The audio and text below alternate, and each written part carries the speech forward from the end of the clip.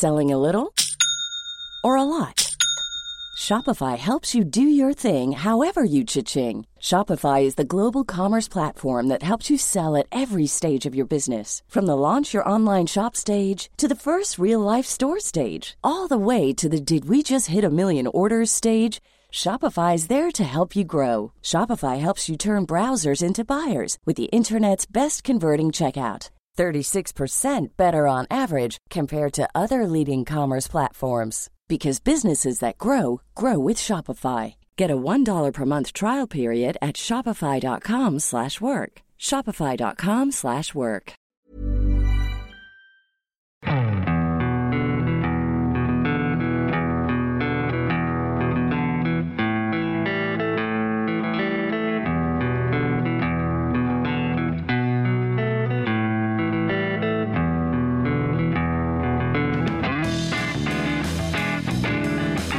Hello and welcome to the Second Tier Podcast. I'm Ryan Dilks and I'm joined by the pallbearer to my undertaker.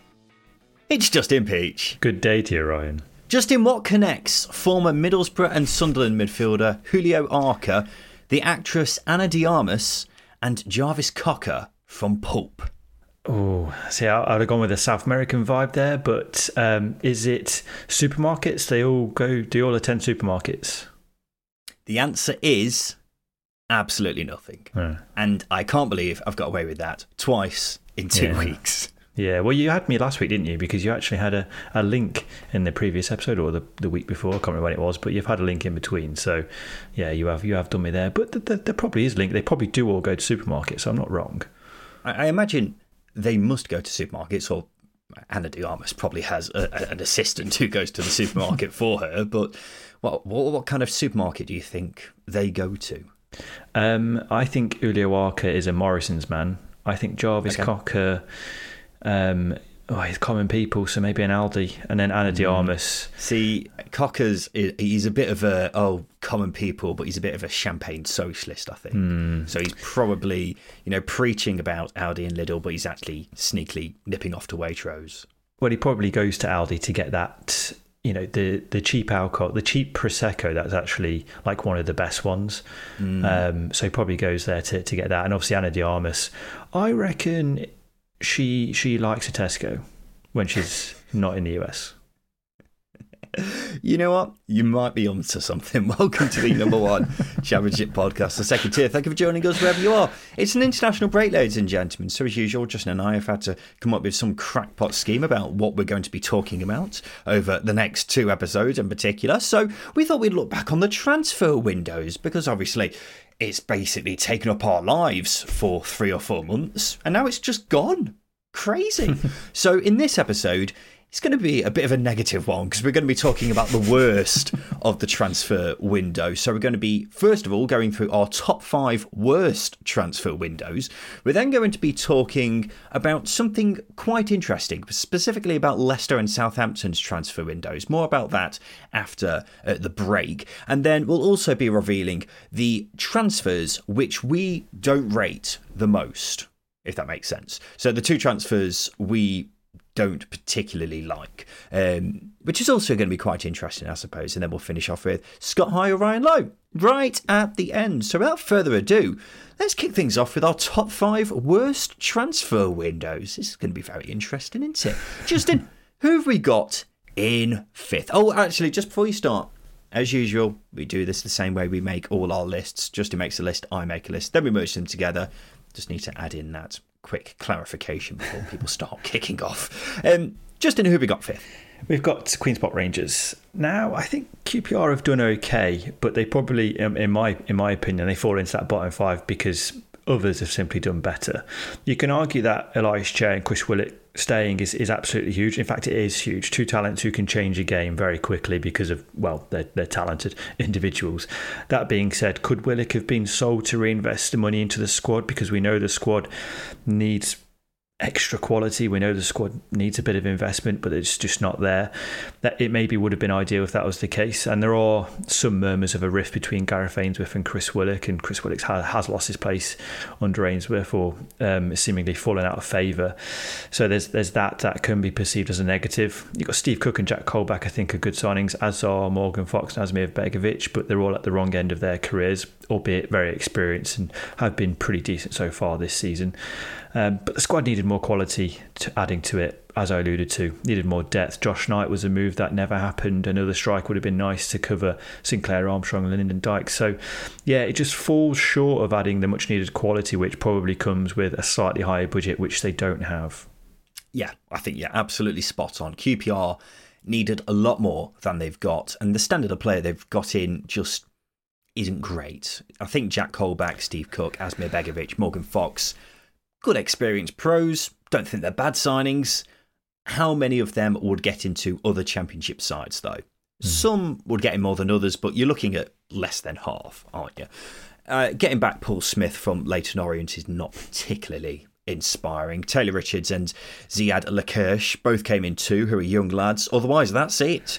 The squad is about just as good as it was last season, in my view, and the depth could be a real problem. As the season goes on and players start picking up injuries, the quality of player available could become really poor, and that's why QPR could have done with a lot more activity in this window. As you say, Chris Willock has been heavily linked with a move away.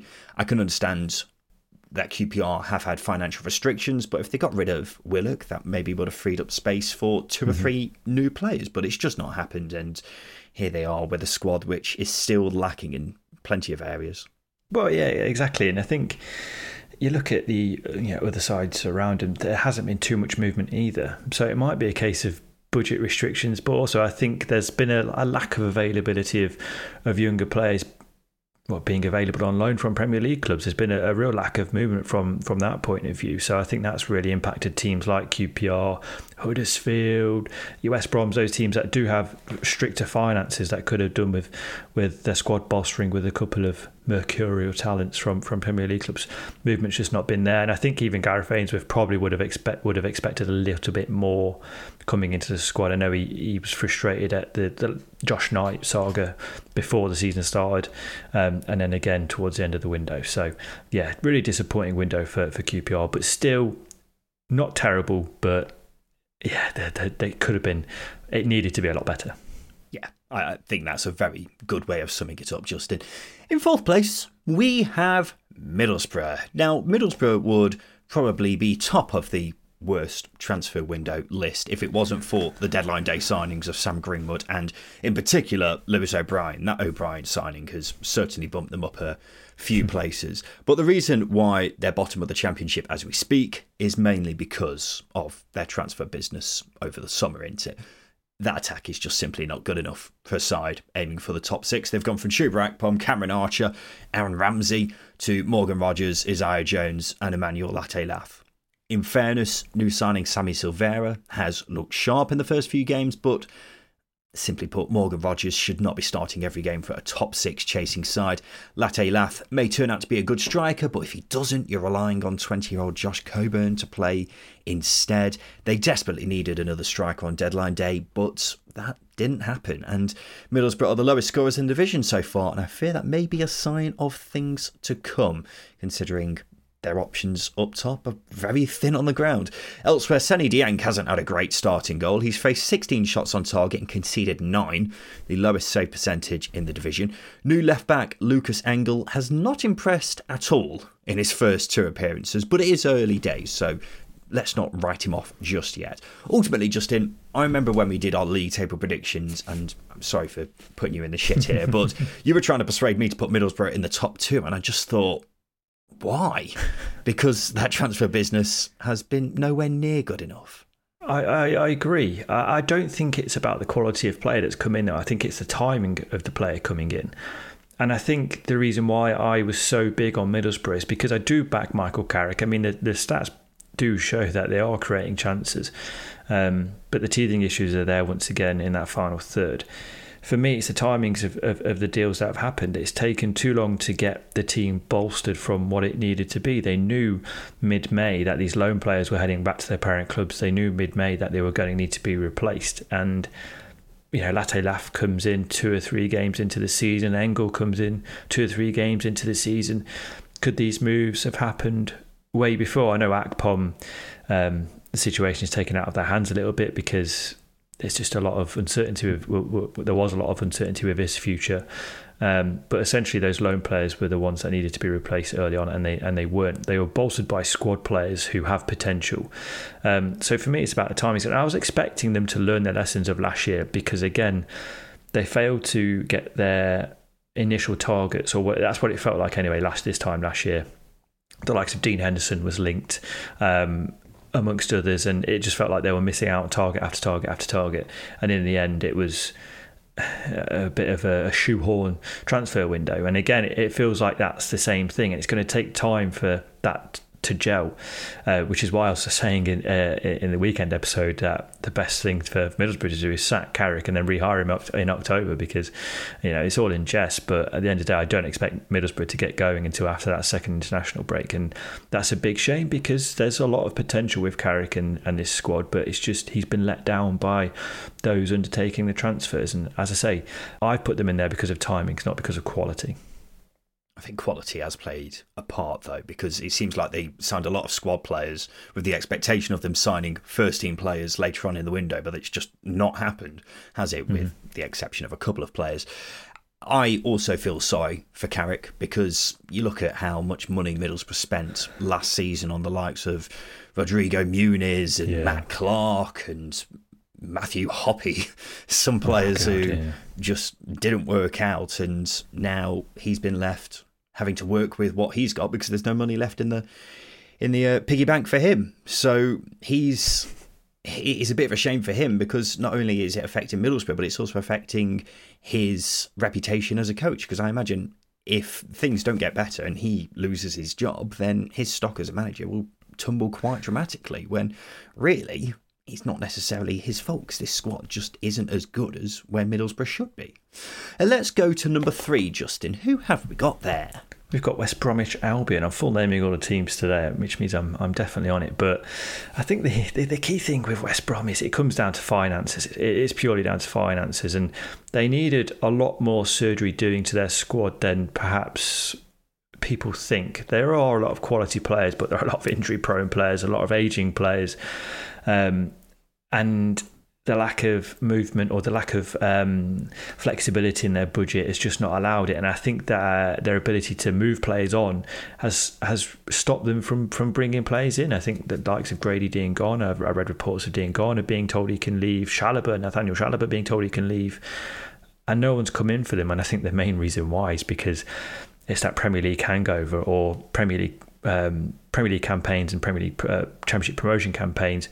These players are probably going to be on a decent wedge, so not many clubs are going to be interested in. I think Corbrand's playing the price with that. I do think Josh Madger is a half decent signing as a rotation option. I get nervous if he's going to be that first team regular, along with Brandon Thomas Asante. We're all waiting for Daryl DK to hit form. Jeremy Sarmiento is a talent, and he can certainly have a good season. I think Simone Pippa as an attacking fullback would give Corbrand a different outlet, but they needed to replace Dara O'Shea. They needed maybe a little bit more legs in midfield, because that's something they do lack with the options they have. Obviously, Gardner Hickman's left, which isn't ideal. And I feel like they needed a clinical goal scorer, which they've not had for a long time. Yeah, well, you've pretty much summed it up all there, Justin. I think I'm right in saying West Brom have signed the fewest players in the Championship this summer. I mean, just 3 players through the door, them being Madger, Sarmiento and Pippa. That's it. It was never going to be a busy summer for West Brom because of the financial situation there. That doesn't necessarily mean it's not a bad window, though. Ultimately, their squad is weaker than it was because they've lost Dara O'Shea, and I don't think the players they brought in particularly improved them much. Throw in as well the departure of Gardner Hickman on loan with a potential fee of less than $1.5 million, which I still cannot understand at all. It's not been a great window in terms of departures or in terms of incomings, because when you look at the departures, there are some players who they could have done with shifting. You mentioned Diangana and Chalobah, Alex Mowat's another one. There may be a couple of others who probably won't play that much this season, but are on a fair amount of money considering how much they are going to be playing. So it's just been a far from ideal window, and that's why it's hard to get too excited about West Brom this season. Well, if they've not got near the playoffs, well, they have, but if they've not breached the playoffs in the last 2 years, why are they going to be able to do it this year without that necessary surgery that they need doing to their squad? They need it freshening up, and they just can't because of the ownership situation, the lack of movement in the budget. It's impossible for them to do that. I do think Corberán's going to have a Huddersfield-like season where they really do outperform expectations if they're going to breach that top six, because whilst they do have a raft of quality individuals, I've not seen them properly play like a team yet. We saw it in spells last season, but not consistently enough to obviously get into that top six. So, yeah, there's potential for potential, if that makes sense, but it's really hard to see it without the need or without the necessary signings that needed to be done this summer. Potential for potential.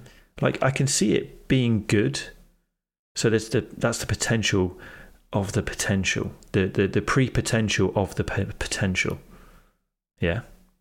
I'm sorry, that's still hurting my brain just thinking about that. Let's go to the team we have as the second worst transfer window of the summer, and that's Sheffield Wednesday. Sheffield Wednesday have got that summertime sadness because, as well as the whole fiasco surrounding Darren Moore, Isco Munoz and Carlton Palmer, they've had a shocker in the transfer window. They didn't have a head of recruitment for a lot of it, so it meant they only got started really at the end of July, and the approach has been very scattergunny. 12 players have come in. Half of them, I can guarantee 99% of people had never heard of beforehand, so who knows how good they actually are. The more recognisable players aren't too encouraging. Ashley Fletcher's 27 now. It's not happened for him before in his career, so why would it happen now at Sheffield Wednesday? Deshaun Bernard started a handful of games at Portsmouth last season. Bambo Diaby was a squad player at Preston. Jeff Hendrick is an eye-catching signing, but he isn't the Jeff Hendrick of 3 years ago, and I think if you ask QPR Reading fans, they weren't too impressed with his performances at those respective clubs. And John Buckley, I think, is a good move. He's a decent young midfielder from Blackburn, so I'd say that one's a positive. However, overall, the squad is very subpar. Not enough has happened this summer, and that's why you've got to be quite fearful of Wednesday's chances of staying up when you also mix in the manager and just the chaos that's happening behind the scenes. Yeah, there's a lot of problems. Just going back to your first point, Lana Del Rey, what's she got to do with Wednesday? Is summertime sadness, or is it just a song reference of Wednesday not having a great summer?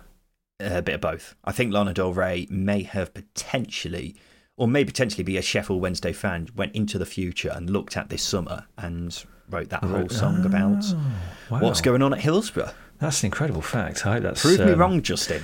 I won't do it there. I'll let the listeners and subsequent Twitter followers do that. It's like you do with a lot of things. I agree with you. It's really hard to get excited about Sheffield Wednesday. I think it's got obvious weaknesses. It's an old, ageing squad. Louis Walsh will be rubbing his hands together because every single player, it feels like, is over 25. So that X Factor category is full to the brim. I was wondering where you were going with that. For this Wednesday squad, a lot of musical references in this one. Maybe it's to lighten the glum, because for me this squad lacks pace, it lacks technicians, it lacks youth. I know Gassama and Masaba are young, but they're untested at championship level. They could be good, but there's that uncertainty. Deshaun Bernard, I liked him at Portsmouth in the games that I saw him in. He was a very composed centre half, so he might be a good signing. But again, he's coming into the Championship where I know he's had experience with Hull, but a bit of a point to prove. John Buckley, like you said, I think is a good signing. Struggled with consistency at times, but he could be that spark they need, that technician they need in that midfield. But again, you're relying heavily on one player to do it. Not particularly fair. I know you've got Barry Bannon, but again, that's two players. It feels like there's a lack of balance in various points of the squad. It feels like a chaotic summer. The recruitment's matched it, and we're left with a squad full of maybes and has-beens, and that's really where Wednesday have been shopping, because there's no structure off the pitch. Yeah. You talk about that midfield. I think Barry Bannon, Jeff Hendrick, John Buckley, George Byers, it's a decent midfield, isn't it? It's just the rest of the squad is lacking quite a lot, and it's... as we've been saying repeatedly over the past few weeks, with 1 point on the board, it's not looking too good for Sheffield Wednesday. We're 5 games into the season. If they had a bit more of an encouraging transfer window, then maybe we'd give them a bit of hope, but we can't, unfortunately. The team we think have had the worst transfer window in the Championship this summer, who is it, Justin Peach? It's Huddersfield Town. The Terriers, no surprise to anybody because we mentioned this in the weekend episode, needed a lot adding to it. Maybe I was naive, maybe you were naive, and many others into thinking a new ownership coming in will mean a new start and virtually a new squad, because that's what it needed. Didn't think the squad was good enough last season. It took a Neil Warnock miracle to deliver safety last season in the Championship. They haven't. I will give them this. Huddersfield haven't performed poorly so far this season. The stats show that they've been in virtually every game they've played. Even against Norwich, I was impressed. They were undone by 2 poor errors for them first 2 goals, which has effectively given Norwich the game, because that lack of quality in the final third, it's shown, and they've fallen short in those games because I feel they don't have the necessary quality throughout the squad to see games through or get in front in games. West Brom game aside, where the goals they scored were quality, they've fallen short in the final third, which is ultimately, I think, going to be their undoing unless they can get things sorted in the free agent market, which, by the looks of what we've picked out so far, there'll be quite a few clubs competing for the same players, maybe. Yeah, well, I think Huddersfield are one of a few clubs who desperately need a striker. I was having a look at the striker options available in the free agent market, and it's not too promising. The bottom line is Huddersfield, what they got this summer is nothing compared to what they needed. They had probably the worst squad in the division last summer and still have the worst squad in the division. 4 signings, one of which is a backup goalkeeper. It's just nowhere near good enough. And even the ones who have come in, Tom Edwards played 10 games in League One last season before getting injured and missing half the season. Delano Bergzorg scored a great goal at the weekend, but he's on loan from Mainz, so who knows how he'll do. Ben Wiles, I think, is a good signing, in fairness, from Rotherham, but they desperately needed strength in several areas, particularly with a striker, and they just haven't. It's the whole reason why Neil Warnock is not a happy man at Huddersfield. It's why Huddersfield fans are not happy with their new owners already, and it's why Huddersfield are in serious danger again of going down. That's their key thing, isn't it? They've sort of shot themselves in the foot this summer by not being as active as they need to, and I get that their takeover was not delayed, but it took a while to get it signed off and sorted, which is ultimately going to delay a lot of things. It's why Neil Warnock's going to be in charge for the season, because that time to find a replacement and get the club sorted just wasn't there. So I do sympathise in that sense, but you've got to go all guns blazing and sort of try and put your market down. It didn't really do that, Huddersfield, or the new owners in the summer. It's a shame. They got Yuta Nakayama coming back from injury, which I think is a positive. So a defence that consists of Tom Edwards, Michael Healick, Matty Pearson and Yuta Nakayama does fill me with confidence of solidity. It's a solid back line with, quality in Yuta Nakayama in the glimpses that we saw last season before his injury. Ben Wiles, I like the signing a lot. I like it. It's a brilliant signing. But like you said, just the volume of signings that have come in just aren't there. They're going to be relying heavily a lot on young players, which again is not particularly fair. Here's a question for you, Justin. If Huddersfield didn't have Neil Warnock, would they stay up? No, I don't think they do. Your pool of managers who are able to perform or get the best out of clubs and squads and exceed expectations is very slim, I think, at the moment. I don't think they'd be able to do it. Neil Warnock's done it time and time again. Carlos Corberán did it a couple of years ago. So there aren't too many managers who I feel fit that specific criteria. Yeah, there's only a small amount who I can think of who I would back in the current situation at Huddersfield to keep them up, because put it this way, if they had Mark Fotheringham in charge again, then I think Huddersfield could be in an even bigger pickle than they already are. Nice to mention again, isn't it? Justin, let's take a quick break. After that, we'll talk about Leicester and Southampton's transfer windows and also pick out the signings we just don't rate this summer.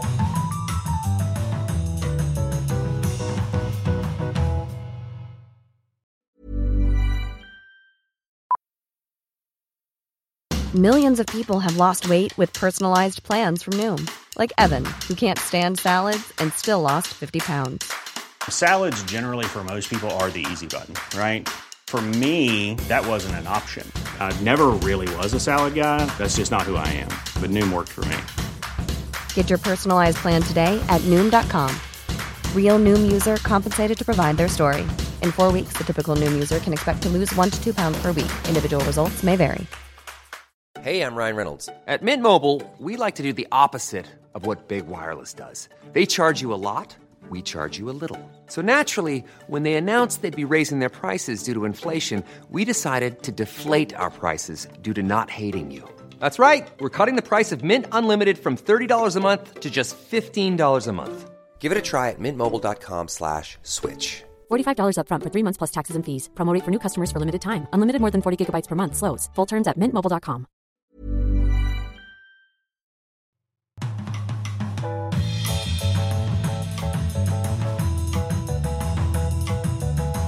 Welcome back to the Second Tier podcast. So we're doing our roundup of the worst of the transfer window from the past summer in the Championship.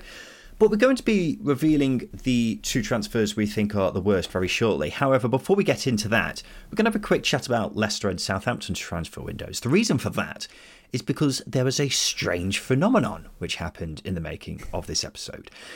As you know, we made our best and worst transfer lists by having Justin and I each making our own separate lists and merging them together. And what happened is Justin had Southampton in his worst 5 transfer windows, while I had them in my top 5. Meanwhile, I had Leicester in my worst 5, while Justin had them in his top 5. So we're in direct disagreement over Leicester and Southampton's transfer windows. So why is that? Justin, we'll start with Southampton. You think they've had a bad transfer window? I don't understand that at all. Well, I don't understand why you think Leicester have had a bad transfer window, but I'll my tell you reasoning very shortly. Is it not just the anti-Southampton agenda seeping out of you? Yes, it is. I hate Hampshire. That's what it is. No, I love Southampton. I've been there on holiday a few times. I haven't. I've been to Dorset, which is in Hampshire. Completely different parts of the country. Yeah, so I look at the quality Southampton have lost and the fee that they brought in. I expected a busier summer in the way of incomings to suit Russell Martin's style of play. Maybe I'm naive. Maybe I have a hidden agenda at the deep subconscious side. It's maybe between the two. But I look at losing James Ward-Prowse. You've lost your leader. That's tough. That's really tough, especially as the season started as well. And I think that's, not only has Russell Martin lost a key player, but he's got to replace his captain within a couple of weeks. And maybe Southampton were resigned to losing him at some point, but still didn't see too much proactiveness in the way of getting somebody else in to replace him. Livramento, he missed quite a lot last season, and he got a fair fee for him, recovering from injury still. So there's that, but he's a quality player again. It's lost Romeo Lavia. You've had Arsenal, Chelsea, Liverpool linked with him. Transfer tug of war between Chelsea and Liverpool shows you what he could have brought and the talent that he's got. I know Shea Charles has come in, but again, he's relatively untested. Nathan Tella leaving again leaves a massive gap in a specific role, I think, in that team. So I think the timings of the outgoings has just really kicked Russell Martin in the bollocks, if I'm being honest with you, and has left him like, okay, well, I've now got to assemble what I think could be a squad pushing top 2, top 6, and we're seeing teething issues with his style of play. So I just don't think that's helped. And again, the money that's come in, I think, could have been better used to replace certain players, and it just hasn't. So it sounds like your theory about Southampton not having a good window is based purely on the outgoings, but they've lost just as many players as Leicester and Leeds have. I mean, Leeds have lost a hell of a lot more. Yeah, maybe could have added Leeds in there. And again, the timings are a big factor there. But I think with Leeds, there were players who didn't want to be there. So on that hand, whilst we didn't know enough about Southampton's outgoings and whether the players wanted to be there or not, Leeds kicked themselves as well with the clauses in their contracts. But for me, I just think that the money that's come in also plays a huge part, and it is down to outgoings. Although they brought in Ross Stewart, it's not going to be available till October. Shea Charles is unproven. Ryan Manning's a good signing. Joe Lumley's a backup goalkeeper. There's not much else. Taylor Hardwood-Bellis again is one that's come in late. so too is Mason Holgate. So it's just those timings, times with quality and income. I think they could have been a little bit more proactive, like Leicester have, which is why I had them in my top 5. Does timing really matter? I think it does. You've got to. Is it going to matter in December and past that point? Well, when you get off to a slow start, you look at Nottingham Forest when they were promoted, for example, they could have easily finished top 2, but it's that first 6 or 7 game spell that really let them down. Brentford, again, the reason why they struggled to get into the top 2 in previous seasons is because they've had a slow start to seasons. So if you've not got the players available to you straight away to get off to a steady start into a good sort of second phase of the season, then you're playing catch up like Middlesbrough are now. And I don't think it's necessarily as bad a scenario at Southampton as is it likes of Middlesbrough. But Russell Martin's style of play is quite a unique style of play. So having players in throughout pre-season and early on in the early stages of a season, it's really going to help ensure that those players are going to be well covered and well knowledgeable of how Russell Martin wants to deploy them. And I don't think we're seeing that yet. Do you not look at it though and think they've essentially signed the best of the Championship last season? I mean, Taylor Harwood-Bellis was arguably the best centre-back in the league. Ryan Manning was arguably the best left-back in the league. They signed him for free. Ross Stewart could have finished top goal scorer last season if it wasn't for injury. And then Flynn Downs on loan is a good move for all parties. I'm not too fussed about them getting in Mason Holgate or Ryan Fraser. I think they're two signings which don't necessarily make them more likely or less likely to get promoted. And 10 million on Shay Charles does seem a bit strange because he's unproven, I'll give you that. However, they have brought in those players who I mentioned, kept hold of some very talented players as well, like Shay Adams, Cal Walker-Peters, Kamaldeen Soleimana. Sounds like a great window to me. Yeah, but again, you lost your leader, you lost Nathan Tedder, and those players that have come in at the end of the transfer window as opposed to early on in the transfer window. Now, I think Southampton are not lucky that they've won their games because they deserve to win those games. But we've seen plenty of teething issues, and now he's got 2 weeks to work with those new players, which again is a positive. It just makes me nervous, and I feel like the sums of money that have come into the club and the team could have been reinvested a lot sooner, like Leicester had. I think you're comparing them to Leicester.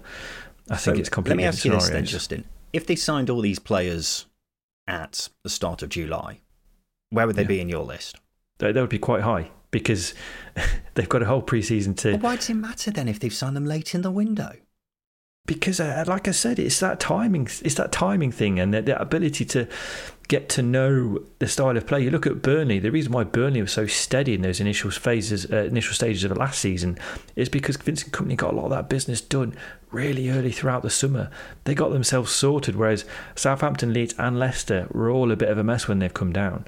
So that's why there's a little bit of scepticism as to whether or not they can really hit their potential. You say that. They signed Jordan Bayer on deadline day, and then they also signed Anas Sarori a couple of days before deadline day, and they ended up being two of his most important players all season. Yeah, but the likes of Harwood-Bellis, Muric, those key players in that style of play, Martson, they were all a lot sooner than Southampton signed his players. Again, Benson as well. I just feel that was a much firmer foundation to build upon than Southampton and Leeds and maybe even Leicester. I'm not sure I agree at all with what you're saying there. Let me explain why I had Leicester in the bottom 5 of my list. Leicester were the biggest spenders in the Championship this summer, spending somewhere in the region of £35-40 million on transfer fees alone. That's not including wages or loan fees, etc.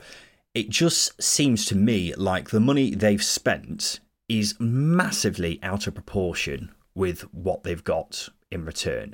They have massively overspent on some players. Connor Cody's the main one for me. $7.5 million doesn't seem like a wise investment for a 30-year-old who wasn't deemed good enough for a team which just stayed up last season. $7.5 million for Tom Cannon. I think he's a good young player, but he's only played 25 senior games, so it seems like they've overspent quite a lot on him. $6 million on Steffi Mavididi, whose numbers weren't too impressive in France. $6 million on the keeper, Mads Hermansen. I don't know too much about him, but he's looked a bit shaky so far. Harry Winks, I think, is a good signing, but for $10 million, still feels like they've overpaid on him. And Callum Doyle's a good signing on loan. I'm glad to see he's starting games. The other loanees, who knows how they'll do. Ultimately, as things stand, I still think Leicester will get promoted, but that's mainly down to the quality that was already at the club. See Ricardo Pereira, Kieran Dewsbury-Hall, Wout Weiss, etc., etc. Despite spending around 40 million, I don't think that's improved their chances of going up. But you've just said that you still think they'll get promoted. So how can you go from one sort of extreme to another based on what they've already got compared to what they've brought in? Because I literally just said, I think the quality they already had, the likes of Dewsbury-Hall and Pereira, etc., I think their squad is already good enough to get promoted. Yeah, but they've added certain elements to that squad that are going to improve. You look at Harry Winks, for example, whether or not you think they've overpaid. Harry Winks, for me, can be one of the best midfielders in the division this season. I've spoke to a few Leicester fans who have really rated his performances so far. And as far as players fitting into a style of play, Harry Winks is almost perfect for a Maresca system.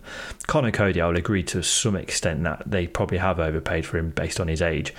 But I agree with Leicester fans who disagreed with us on that signing. If he delivers promotion and plays a key role in it, doesn't matter. Mads Hermansen, yes, he's looked shaky at set pieces, but he does look very comfortable with the ball at his feet, which again is a key factor in this Maresca system. Steffi Mavadida, whilst his numbers weren't great last season, he's delivered on several occasions already this season. He scored the winner against Huddersfield, for example. He's looked like a really decent player.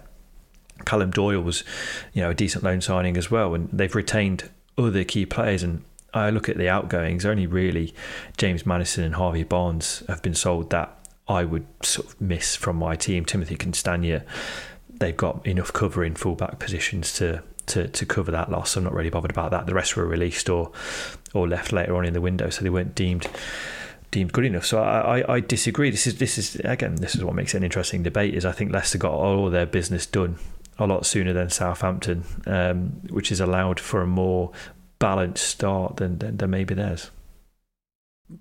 But the players, who do you think, right? Who do you think would be Leicester's 5 best players this season? 5 best players. If you had to make a big wild prediction after 5 games. I'll go with Kieran Dewsbury-Hall, top one, obviously. I think Callum Doyle's going to be one of the best players as well. Steffi Mavadida, I think with his ball. So, see, now you're just picking the players that they brought. Doesn't matter. You told me to pick my 5. You told me to pick my 5. Connor Cody, Harry Winks, and Matt Hermansen. There we go. Exactly. See, I think the 5 best players this season will be Kieran Dewsbury-Hall. As we say, we think he's going to be a massive player for them. I would go with Wout Weiss because I think he's going to play pretty much every game for them. I think Ricardo Pereira is way too good to be playing in the Championship. I think Callum Doyle, as I say, I think he's a good signing.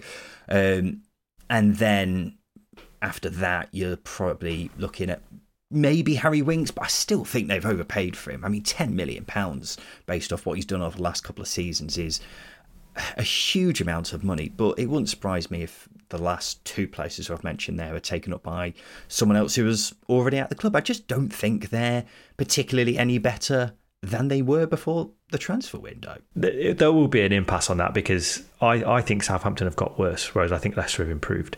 But again, I think this is the interesting debate we're having. You think Southampton have got worse? I think to some extent, yes. I do. Shea Adams staying actually is a bonus. I should have counted that in as a factor, but it's just losing James Ward-Prowse is such a blow. I'm hanging on to that as quite a significant factor. Yeah, but we're comparing apples and pears here because we knew the likes of Ward-Prowse, Maddison, Barnes, Lavia, these players were all going to go anyway, so they weren't even involved in my thinking particularly because it would have been incredible if they stayed. Whereas Leicester, their team just looks just as good as it was. I think maybe we should just end this because this has gone for way too long. The only final thing I would say is Leicester probably could have done with shifting more players as well because there's a lot of players there on big wages who might not necessarily be totally motivated about playing in the Championship. See Kelechi Iheanacho because God knows how much he's on. Yeah, let's just say Leeds. Let's just call it Leeds. Done. Yes, let's just both agree. Leeds have had the worst window out of the 3 relegated sides. Let's go to the players or the transfers which we just don't rate. So we've each picked the transfer that we think is the worst, which I'm sure is going to go down really well.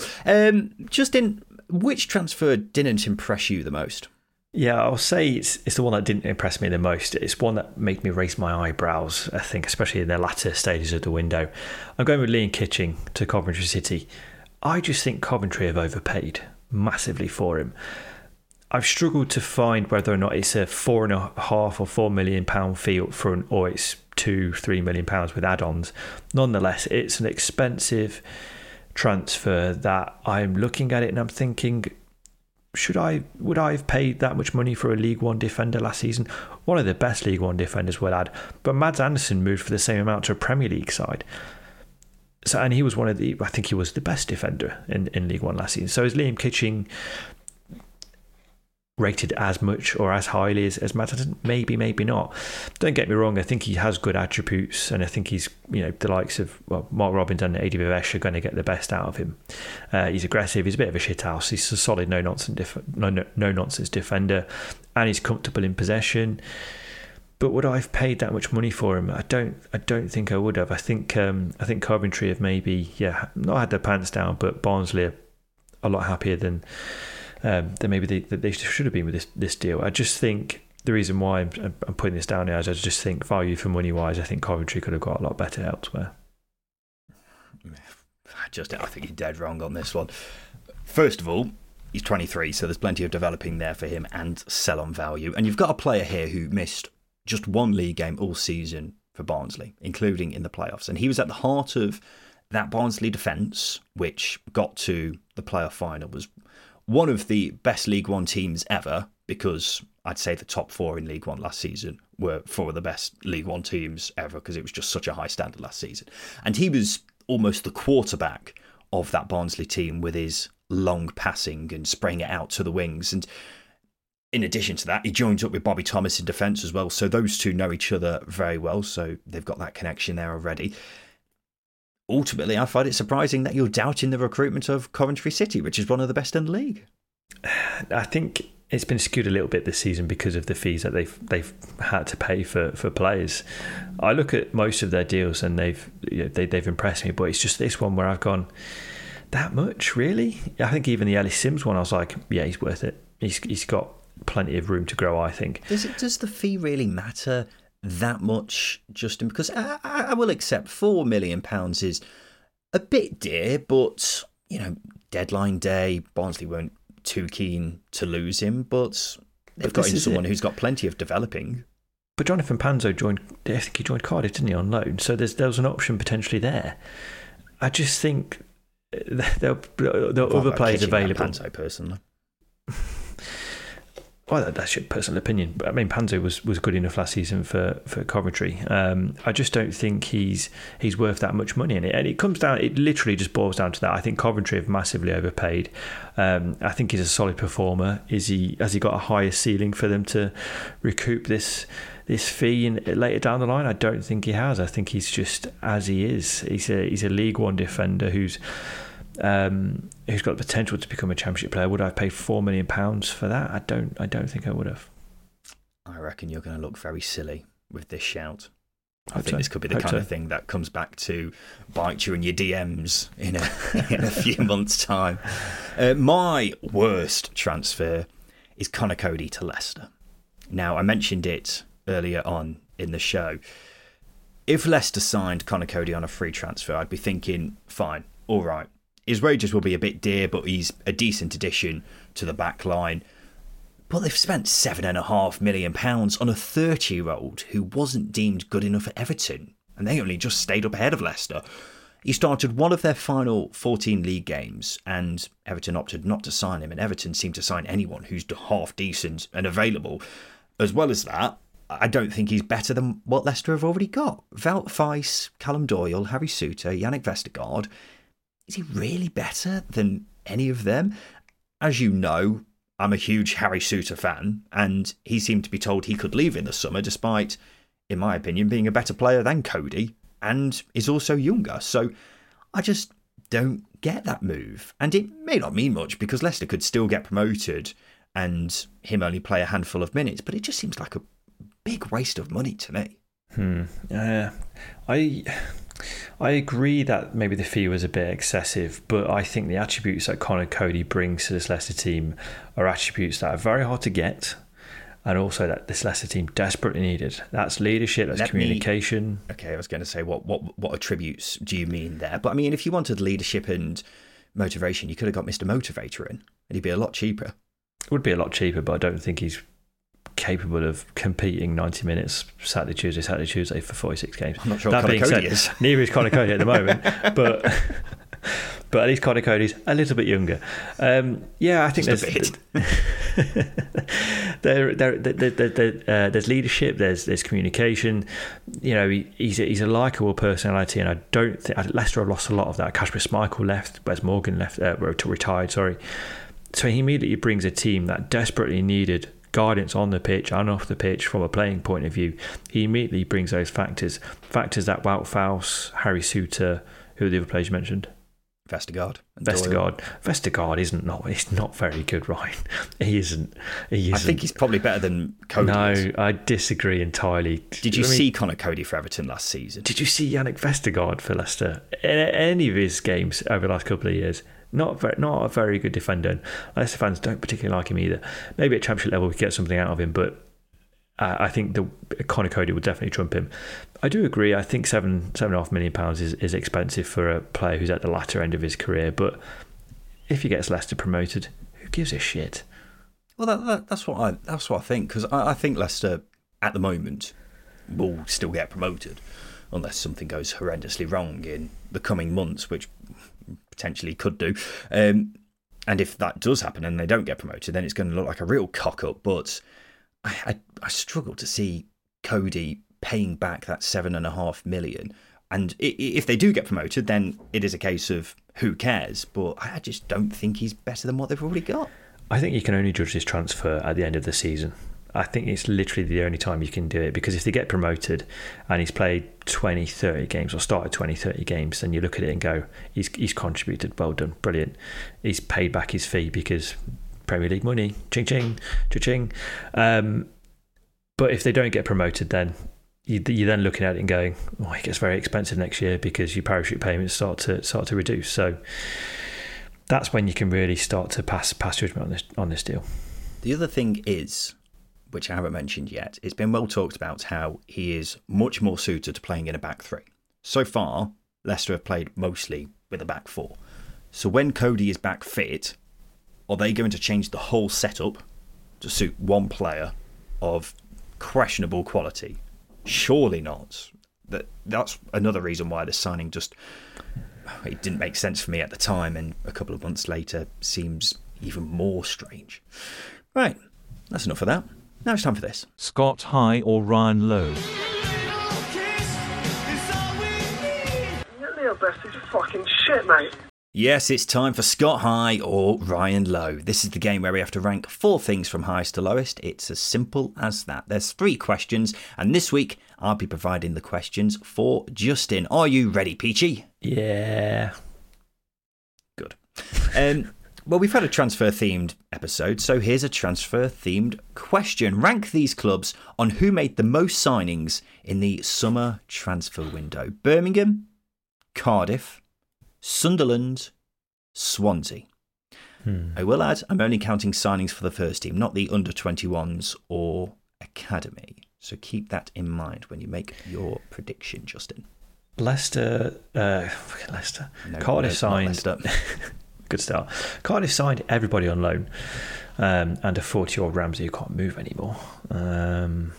Is that more than Birmingham? Don't think so. But I'm going to go Sunderland, Birmingham,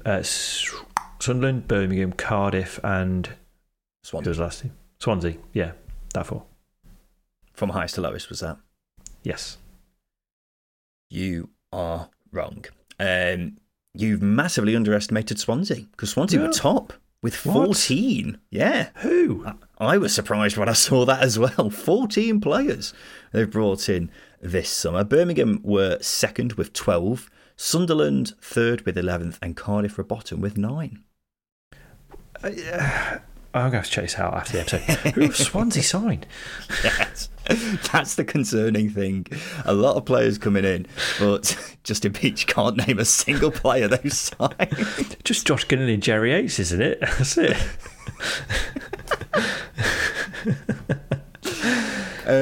So that's that. Next question is this. Here's 4 Americans. I want you to rank them on who has made the most appearances at championship level. Jay DeMerit, Eddie Lewis, Anthony Robinson, Zach Whitbread. Zach Whitbread. Just Zach Whitbread. Jay DeMerit, what a player. What a player. Eddie Lewis. Such an interesting career story as well. You read up on how he got into at Watford. It's crazy. It is crazy mad. stuff. It is mad. And he also scored at the Millennium Stadium, what was probably the worst pitch for a player final I've ever seen in my life. I'm going to go Eddie Lewis. Somehow played in the Premier League at Derby. Don't know how, but he's played. Not forgiven him for that, have you? No, it was hopeless. Good smile, though. Very nice smile. I'm going to go Eddie Lewis, Jay DeMerit, Zach Whitbread, and Anthony Robinson. You are wrong, because you've underestimated how many appearances Anthony Robinson has made. Really? And overestimated how many appearances Eddie Lewis has made, for that matter. So actually, you've got it quite wrong. Jay DeMerit was top with 150. Anthony Robinson was second with 130. Eddie Lewis, 124. Zach Whitbread, only 79. I thought he had a lot more than that. He spent a long time in the Championship, but I think he was always a squad centre-back. Yeah, I think he may have had a few spells in League One and what have you as well. Always really injured. recall too many clubs he played for, to be honest. Very blonde hair. That's what I remember. Very blonde hair. Final question is this. Put these Pixar films in order of which one came out first. Cars, Finding Nemo, Monsters, Inc., The Incredibles. Cars, Finding Nemo, Monsters, Inc., The Incredibles. I'm going to go Finding Nemo. No, I'm going to go Monsters, Inc., Finding Nemo, Car shit.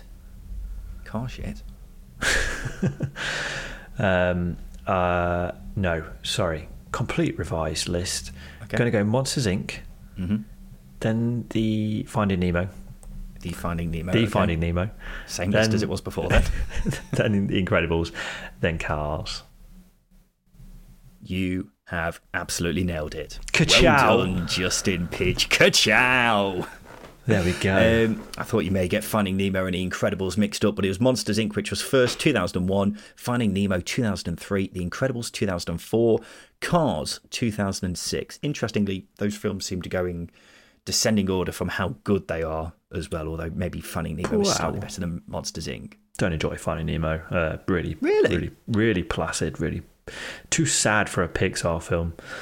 A lot of death in that one. Pixar films are quite sad. Did you not see Toy Story 3? That film gets me every single time. Wasn't sad though. They didn't die. But they separated, Justin, you heartless bastard. This has been the Second Tier Podcast. This has been our review of the worst of the transfer window from the past summer. You'll be glad to know it's going to be a lot more positive in Sunday's episode. That's where we go through the best of the transfer window, where we're going to go through the 5 best transfer windows, talk about the best permanent signings, the best loan signings. So it's going to be a jolly good time, I reckon. So this has been the Second Tier Podcast. I've been Ryan Dilks. I've been Justin Peach. And a big thank you for listening.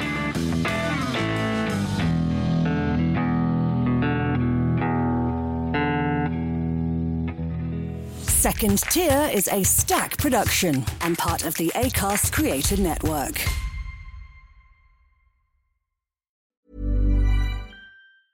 Hey, folks, I'm Mark Maron from the WTF Podcast, and this episode is brought to you by Kleenex Ultra Soft Tissues, your ally to help tackle your allergy symptoms this season. I love the change of seasons, but nobody loves pollen and all those other things floating in the air that make you sneeze during this nice weather. Kleenex Ultra Soft Tissues are hypoallergenic and allergist approved, so fight back against watery eyes and runny noses without worrying about irritating your skin. For this allergy season, grab Kleenex and face allergies head on.